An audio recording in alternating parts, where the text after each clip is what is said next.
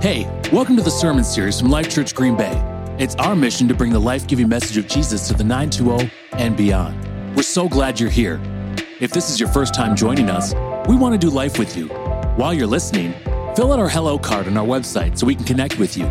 Visit lifechurchgreenbay.com/hello to fill it out. Make sure to check the I'm new here and online options while filling out the card. Again, we're so glad you're with us today.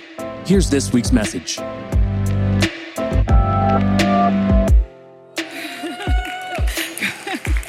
Good morning, Life Church. First of all, I'm going to apologize. I think my mic was on during worship and when my husband was speaking, and I'm yes and amening him over there, and I was like, is that the voice of heaven, like speaking? And I realized it was me. So I pulled it away after that, and then he made me cry because he always does when he speaks about godly things. So hello, if you don't know who I am Pastor Becky Alcantar. I'm one of the pastors here at Life Church, and I'm also the director of a program that we facilitate called Journey to Wholeness. And today we continue our series in Matthew chapter 6 of the Bible. Now, if you don't have a traditional Bible with you and you would like one, please raise your hands. My friends are coming up now, and they would love to give you one to use or to keep. Of course, you can also log into the Bible app as well on your phone. There we've uploaded all the notes and scriptures for you. And of course, we'll put everything on the screens here today. So, if you know me, I'm a steps and procedures kind of person. I love the practical, the science, the logic, the reasoning side of things. I love to delve into the how and why, to recalibrate, to course correct, and find a solution. It's why for 25 years I was an accountant and auditor. Please don't hold it against me. And Journey to Wholeness was born out of that practicality, to work out that stuck, frustrated, helpless feeling that I especially felt when I would turn to someone for help to get some answers, and instead they would tell me to pray. No, don't get me wrong.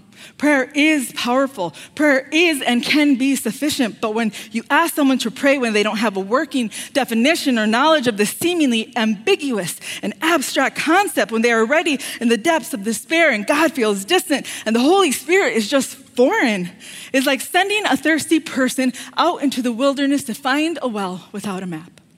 This is how I often felt when it came to prayer. Even in the last month, as I dived into this concept and this thought, talking about this, I just thought how unworthy, how unprepared, how clumsy, how incompetent, how awkward I am when it comes to prayer. See, I have stumbled through prayer wondering if I had done anything, if God had heard me, if I had done it right, and instead of finding help in prayer, I ended up feeling even more discouraged and disappointed. And if I'm really being honest, I have often doubted if prayer did any good at all. I resented when someone asked me to pray about my chronic condition, the health battles, the anger, the depression, the anxiety, the addiction that was weighing me down because it was pretty apparent that they didn't have an answer. Which is precisely why they were redirecting me to the comfort, power, and healing that comes with connecting with God in prayer. See, in Romans chapter 8, we read the Apostle Paul himself saying, we do not know how to pray how we should. And in Luke, we find the disciples feeling the same way. They say Jesus was praying in a certain place, and when he was finished, one of his disciples said to him, Lord, teach us to pray. And in response, Jesus showed them how to pray a kingdom prayer, which is what we're talking about in today's message. Teach us to pray. Let us pray. God, open our hearts and our minds to the word that you have for us today. We trust you, and we trust your intentions for us are good, to bring us wisdom, understanding, and knowledge, insight. We receive it today in Jesus' name, amen.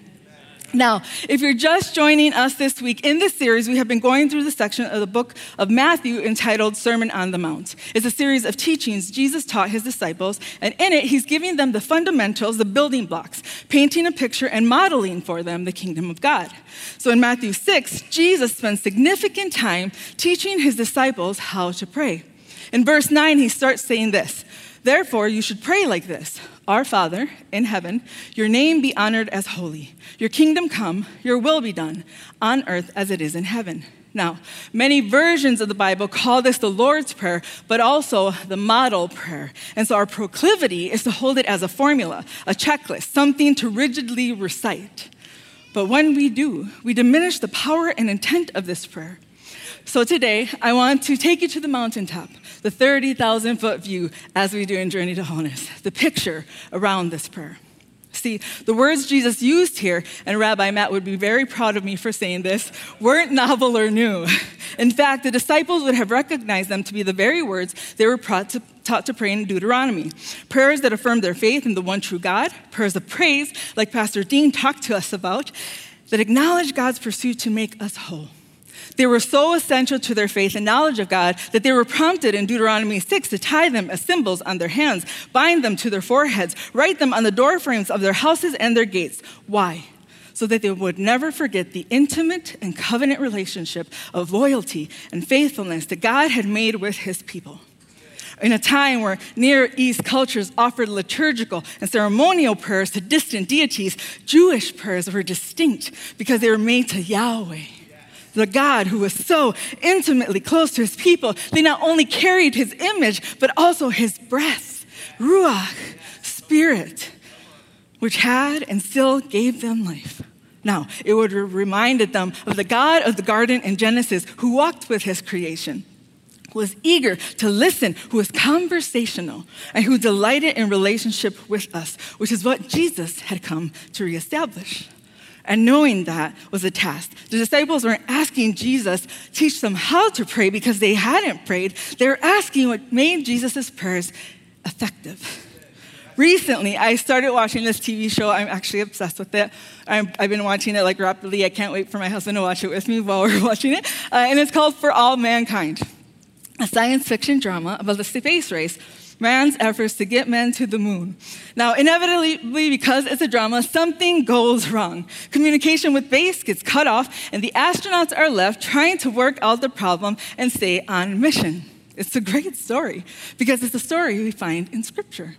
God is establishing his kingdom on earth, thank you, until in Genesis 3, something goes terribly wrong. Communication with God gets cut off, and humankind is left wondering how to work out the problem and stay on mission.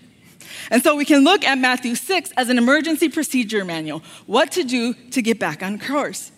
And to establish this task, we have to pray like Jesus prayed, which means we're going to need the Holy Spirit. See, we need the Holy Spirit's power. The Greek word in Scripture used to describe the Holy Spirit is parakletos, which translated means comforter and advocate, but also strength and power. And Acts 1:8 tells us you will, not maybe, not perhaps, we'll see how it turns out, but you will receive power when the Holy Spirit has come upon you. Power simply means this: the capacity to take effective action, to accomplish goals, and make an impact.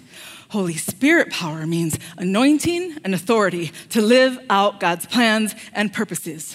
See, Acts 1:8 is telling us he has given us this power to witness, to do God's will, to be his human agents, to tell the whole world about the Savior, to empower the church, to carry out this commission. That's why we have to take the step back. What's actually going on here? Earlier in Matthew 3, we find the account of Jesus' baptism. In fact, when Jesus says in his prayer, "Our Father in heaven," he is pointing to the significant event. Matthew 3 says, when Jesus was baptized, he went up immediately from the water. The heavens suddenly opened up, and he saw the Spirit of God descending like a dove and coming down on him.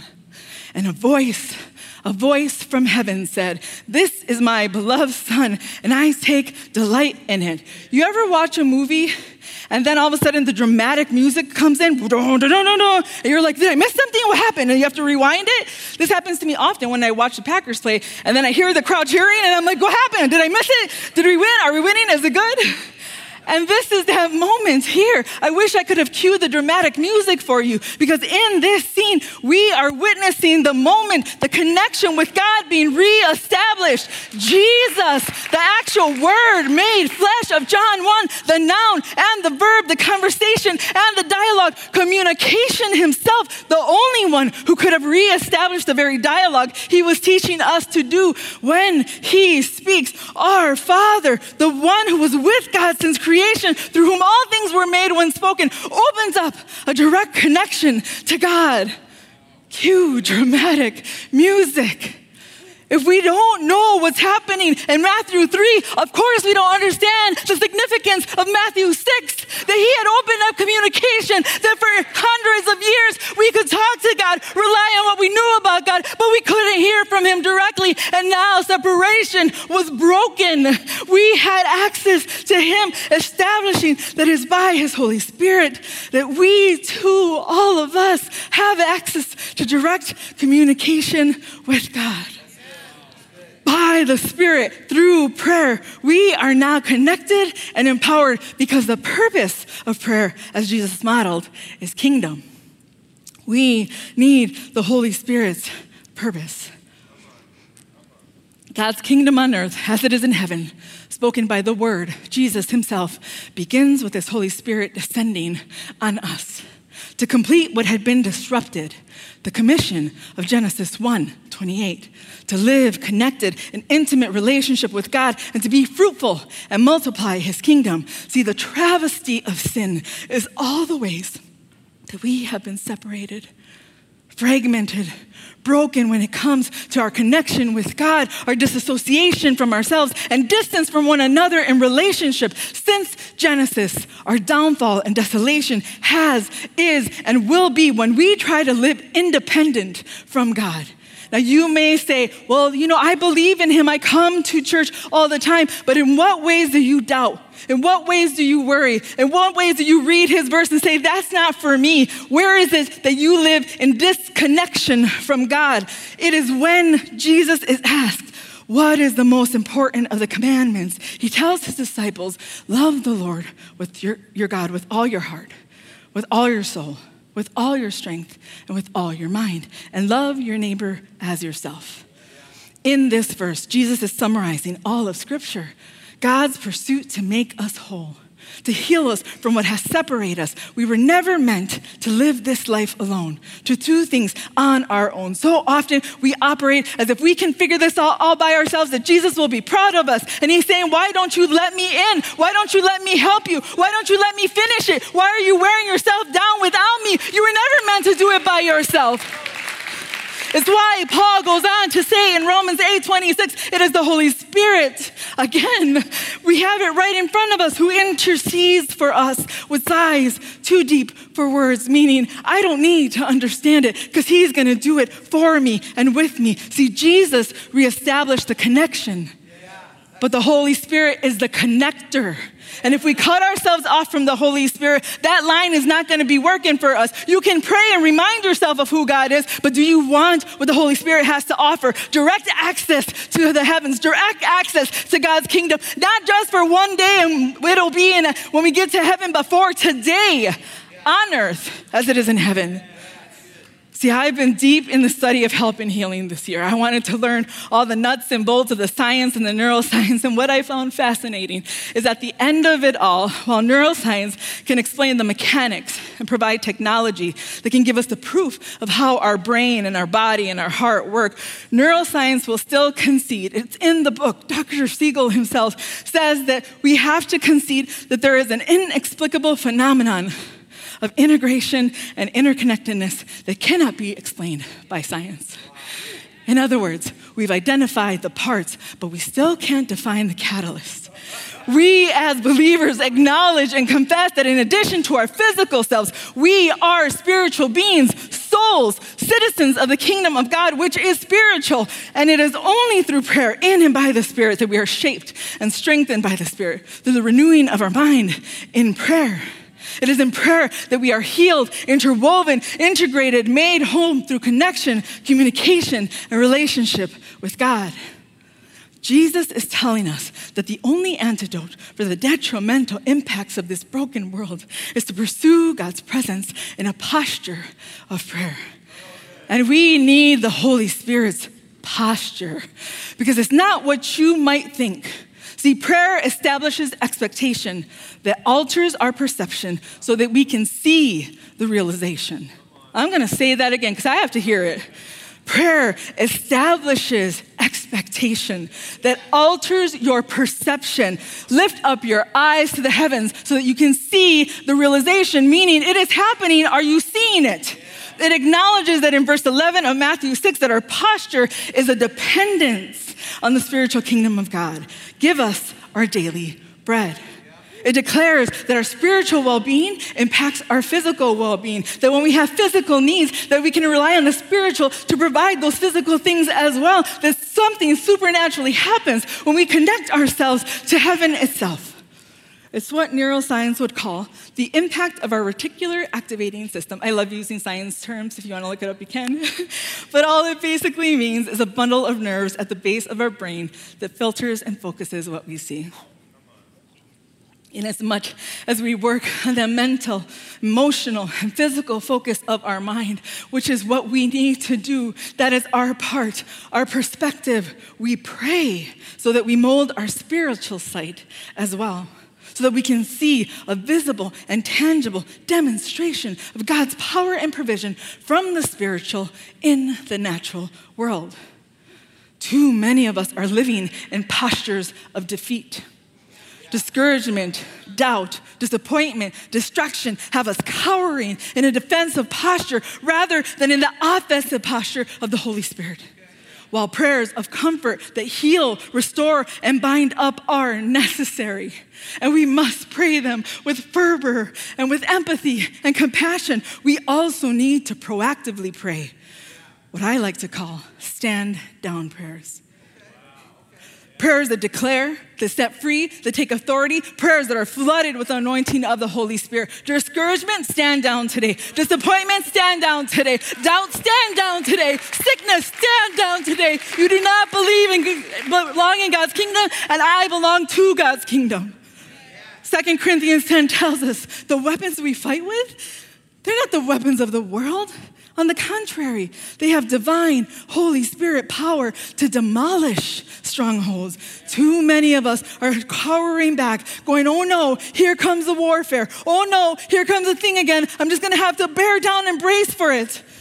It says we, who's we? Remember Matthew 3, Father, Son, Holy Spirit, and now me. Demolish arguments and every pretension that sets itself up against the true knowledge of God, and we take captive, offensive posture, stand down prayers, every thought to make it obedient to Christ. If you've been trying to figure it out on your own, by your own strength, by your own abilities, by yourself, you will always be at a disadvantage. There is no substitute for God's Spirit. None. You will never manifest what only God can provide. Which is why we need the presence of the Holy Spirit.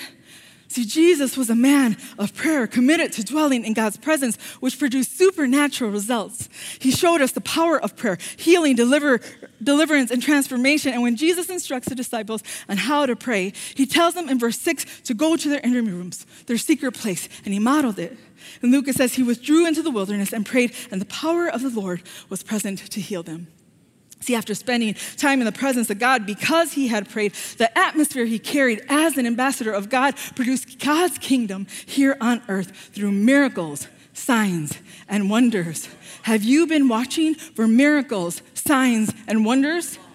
What has your prayer set an expectation for? Do you need to refine your perspective a little more? Because kingdom prayers cultivate spiritual authority in us, where we make room for the power and purpose and posture and presence of the Holy Spirit. We too can walk as ambassadors, landmarks, as Pastor told us. It's where we submit to God's authority. We will never get on board with God's mission if we do not know him. I sure won't. And we come to know him by doing 4 things in prayer. We listen. We listen to him in the word. We listen to him in worship. We listen to him in sermons. We listen to him in the very creation, in the wind and the trees and the sunsets that happen every single day. And then we meditate on him, which is basically listening to ourselves, listening to him. And we're listening for all the ways that we do not agree with what his word says, where we have doubt and apprehension, and where we disagree with God's word and his plans and purposes for us, so that we can conversate with God. This is the who, why, what, where, when, God. I need to know these things so I understand better what the plan is, so that we can experience God.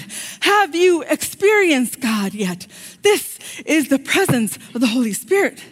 See, in Acts 9, Paul's experience is described as a voice and a light from heaven. Ooh, Matthew 3 again, isn't it? That flashed around him so he could gain sight and he filled up with the Holy Spirit. It is in the inner room that the upper room experiences are formed and cultivated. We're never going to feel that upper room experience like the disciples did when his Spirit descended if we don't cultivate the inner room.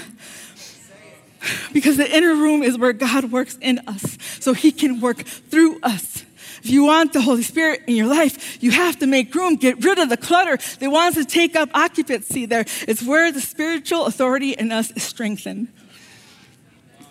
See, when it comes to spiritual warfare, and I've heard a lot of you talking about it, it's in the inner room that we come to know that when it comes to light and darkness, when it comes to heaven and hell, it is not an even match. Stop acting like it can overcome you and overtake you. It is not equal. God rules. God overcomes. God is power and authority. Jesus said, greater is he who is in you than he that is in the world. Humankind is the only one that God granted power and authority and dominion to on earth in Genesis 1. If you have been feeling outmatched, it's because you have been trying to do it all on your own, by your own physical mind, heart, and strength. You are being deceived by the same lie that took out Adam and Eve in the garden, the lie that said that when it came to our spiritual selves, that we were limited. But Jesus says, I assure you, the one who believes in me will also do the works that I do, and he will do even greater works than these, because I am going to the Father, and whatever you ask in my name, I will do it, so that the Father may be glorified in the Son. It's where our spiritual territory is expanded. When we extend our capacity for the Holy Spirit, we extend spiritual authority.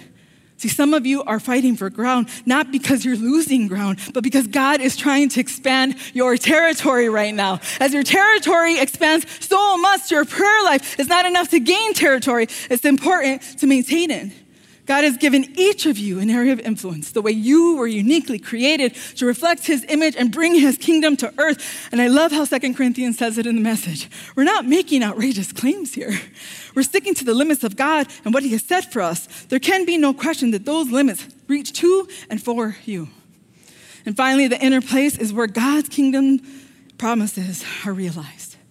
In Acts 4:31, when they had prayed, the place where they were assembled was shaken. And they were all filled with the Holy Spirit and began to speak God's message with boldness. Where in your life do you need the shaking of the Holy Spirit to break strongholds? Where do you need the Holy Spirit's boldness to start praying stand down prayers? I think I quote Frederick Buechner every time I'm up here, but he said this: we do well not to pray the Lord's Prayer lightly. It takes guts to pray it at all. To speak those words is to invite the tiger out of the cage, to unleash a power that makes atomic power look like a warm breeze. If we want effective, transforming, healing prayers that result in visible and tangible demonstrations of God's kingdom, then we have to start praying like Ephesians tells us to, at all times in the Spirit. And I'm going to close with this. A few months ago, I had a vision for God's church. And in it, he showed me a fork in the road. One road climbed up into a glorious, fortified city, the city of God, God's kingdom here on earth. And the other road went to low places around the city. Behind me, the road was blocked. There was no turning back. And a man stood at the fork of the road, and he said to me this: you're going to need the Holy Spirit. Now, some of us have been stuck at that fork trying to go back. But God is saying there is no going back. That season is done. Whether you've been longing for it or you've been hoping that it would just let you go already because it's been tough, he is declaring to you today that it is finished.